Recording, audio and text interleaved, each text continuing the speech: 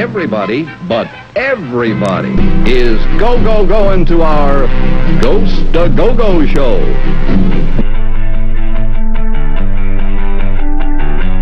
Yes, it's yet another podcast bringing you tales of the paranormal and true crime, one story at a time. This is Ghost-A-Go-Go with Becky Ray, session number 2. In this episode, I'm talking about the Glore Psychiatric Museum, so stick around. Hi, my name is Becky Ray, and welcome to Ghost-A-Go-Go with Becky Ray. Glore Psychiatric Museum in St. Joseph, Missouri has been identified as one of the 50 most unusual museums in America. It chronicles the 130-year history of what was once known as the State Lunatic Asylum No. 2. It opened its doors on November 9, 1874, and the hospital was called the State Hospital for the Insane No. 2, but it was more commonly named the Lunatic Asylum No. 2. The hospital continued to be referred to as the State Lunatic Asylum until 1899, when it gained the name of St. Joseph State Hospital.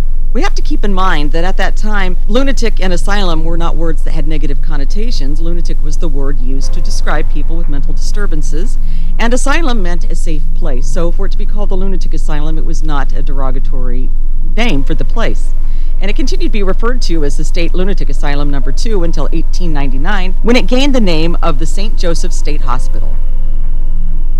It was originally intended to house 275 patients in 32 dormitories and 76 individual rooms, and the population of the newly built state hospital in St. Joseph grew to over 293 patients within its first 2 years. The hospital was on the route of many families who were migrating west during the late 19th century, many dropping off mentally ill family members and never returning for them. But when I say mentally ill family members, maybe they weren't. A lot of people who found themselves at the asylum were mentally ill, but a lot of them might not have been. Some were alcoholics, other conditions were epilepsy, some people had what they called then war trauma, we know it now as PTSD. Some people were left there for overworking. If you work too much, there must be something wrong with you. Masturbation was another reason that they might leave you at the asylum. Sexual fervor, impropriety, nervous shaking, and my favorite, the ever vague catch-all, women's issues. That's all it took to be admitted by family members. So as you're traveling, going west to move to the western part of the new United States, if you were annoying your uncle too much, you might have been dropped off at State Lunatic Asylum No. 2 in St. Joseph on the way. Basically, it became a place to leave people that no one wanted to deal with. As early as 1875, a new wing was needed to cope with the growing patient population. For the patients who were violent, confinement and restraint devices were used to ensure they did not harm themselves, other patients, or the hospital staff.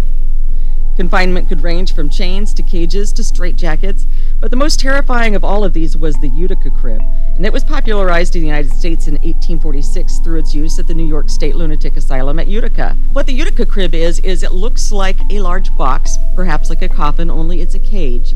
So it's bars, sometimes it was wooden, sometimes they were made out of metal. Some of them stood up straight, some of them laid on the ground, and patients were meant to be locked in there for a few hours at a time, but it ended up would be a few days at a time, a few months at a time, and in a few very tragic cases, several years at a time. Throughout its history, the hospital underwent a series of experimental treatments for its patients, including lobotomies. When one refers to a lobotomy, it refers to cutting major connections between the prefrontal cortex and the rest of the brain. This type of procedure was a new treatment for neurological diseases in the mid-1900s. Dr. Walter Freeman changed the way lobotomies were done. He thought going in surgically took too much time and was too risky, so he developed an ice pick-shaped instrument and used it to perform up to 25 lobotomies a day without anesthesia, and many times while reporters looked on. In response to overcrowding at State Hospital No. 2, Dr. Freeman was invited to the hospital as a guest physician to demonstrate this treatment on July 8, 1949.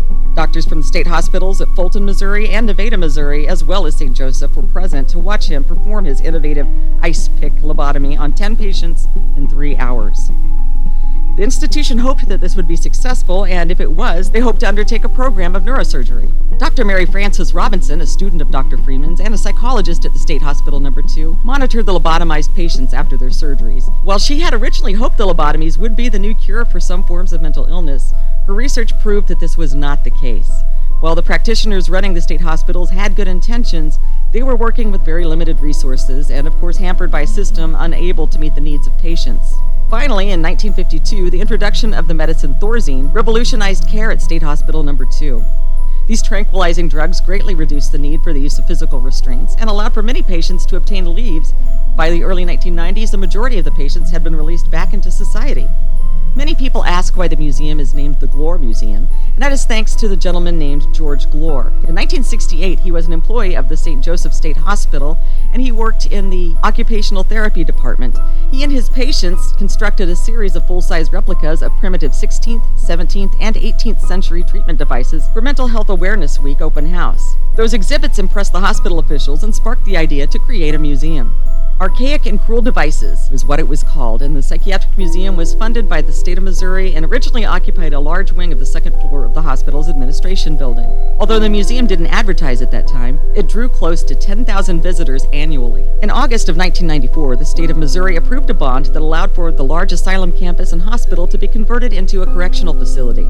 By July in 1997, a new state-of-the-art building had been completed across the street from the original campus, and the new Northwest Missouri Psychiatric Rehabilitation Center opened with 108 beds. It was also in 1997 that the Glore Psychiatric Museum, which at that time had already approximately 3,300 items, was moved into a building that had been constructed in 1968 as the medical, surgical, and admitting building for the mental hospital. The museum is a collection of unsettling displays documenting the treatment of the mentally ill over the centuries. Today, the treatment device replicas that Glore's patients constructed in 1968 remain an integral part of the museum's exhibits. Items related to mental health care have now been donated from all over the United States. Many people talk about the museum being haunted, so we have to ask, is it the location? Is it the history? It was a surgery building. Lots of patients pass through the buildings there. Or is it the items that are there? The items have come in from many places and have been used on many patients.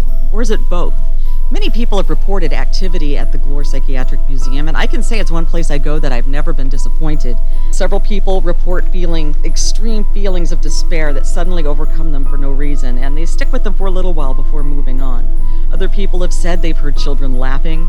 Some people have reported a man running past them down in the basement by the morgue. Some people said this man will stop and ask them, "What are you doing here?"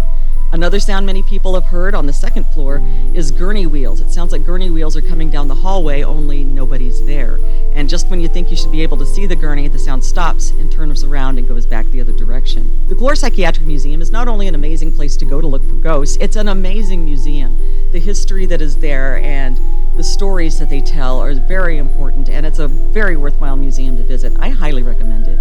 To learn more about the history of the Glore Psychiatric Museum and the hauntings there as well, read my book, Kansas City Hauntings, History and Mysteries of the Paris of the Plains. Available from all booksellers, or you can buy an autographed copy on my website at ghostagogo.com.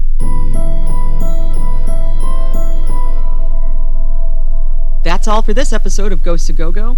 Join me next time when I'll be talking about haunted hotels. Make sure you subscribe to the podcast on iTunes so you never miss an episode. And be sure to follow Ghosts A Go-Go with Becky Ray on Facebook for information about upcoming paranormal events. Do you have a topic suggestion, or do you want to ask a question on a future episode?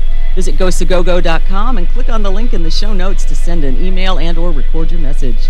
Background music's from Fesliyan Studios, and huge thank you again to Doc Hammer and The Weep for the opening and closing music. Would you like to sponsor this podcast? Visit ghostagogo.com for more information. Thanks for listening to Ghosts A Go-Go with Becky Ray, and before we go, stop and show some love by leaving me a review on Apple Podcasts. Until next time. I'm in a room, I've been